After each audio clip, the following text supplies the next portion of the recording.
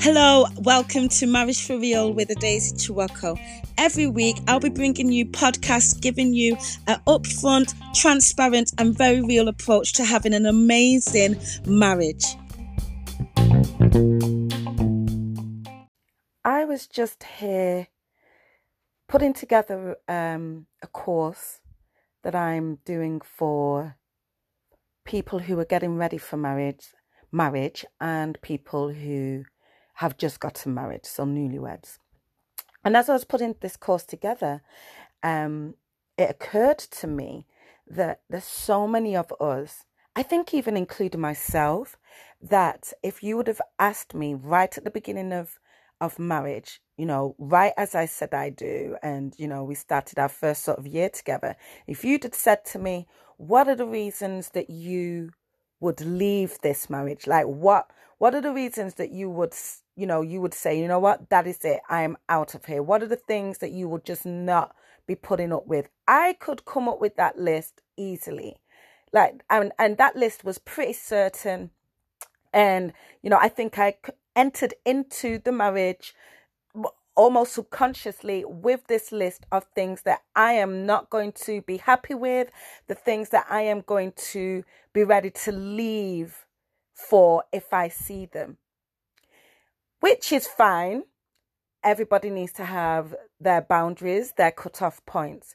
But I do find it interesting that and this is self-reflection, if you would have asked me at the same time, well, what are the things that you are going to do to ensure that this marriage lasts? I don't think that I would be as forthcoming or as quick with my response as I would have been to the question of what are the things that would make me leave.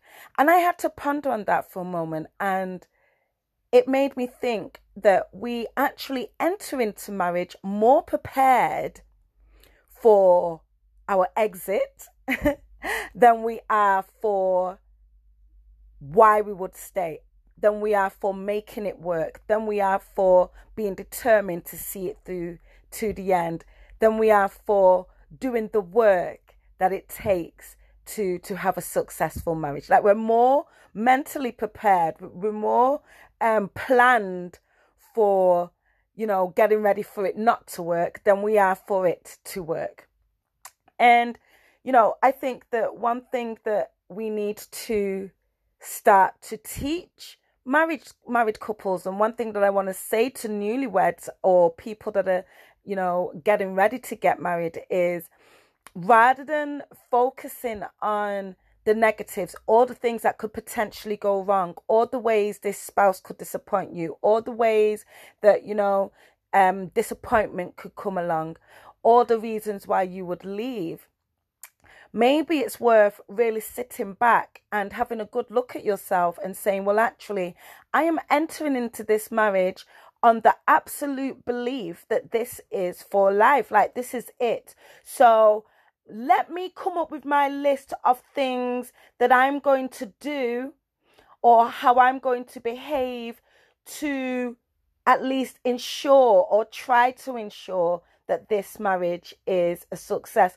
Let me come up with a list of things that I think that I can bring into this marriage that will make it work. Let me come up with a list of things that I'm excited to see and excited to do in this marriage. I'm excited to experience in this marriage. Let me come up with a list of things that I think if we actually did these things, this could potentially mean that we have a great marriage. And I think it's a switch of a mindset. I think it's shutting off your ears to the negativity that surrounds marriage a lot of the times. We're constantly hearing marriage is hard. We're constantly hearing about the high divorce rate. And so I think that we actually go into marriage scared. We're always hearing these horror stories of, this husband did that and that wife did this and this happened and that happened. And, it makes us go in with our guard up. Even if this person has not done anything to us yet, we enter in with our guard up. usually based on what we have seen and heard. And so that list of the reasons why I will go, the reasons why I will leave, the things I'm not putting up with, that list is usually based on what we've heard and what we've seen and you know, our fears. So, you know, this is a challenge to you to, at the very least, balance out those fears, but at best, completely, you know, eradicate those fears by coming up with a success plan. That's what we're going to call it, a marriage success plan. That's for you. And, you know, when you go into marriage, you may have to adjust it. There may be things that you need more of, less of. You know, there may be characteristics that you need to develop or reduce. But if you go in with a plan for success, then you're definitely starting off on the right footing.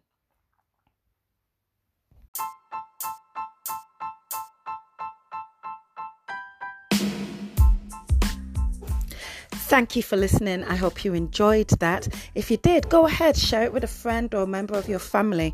Also, don't forget to head over to Facebook, Twitter, or Instagram and follow me all under the name of Marriage for Real. See you at the next podcast.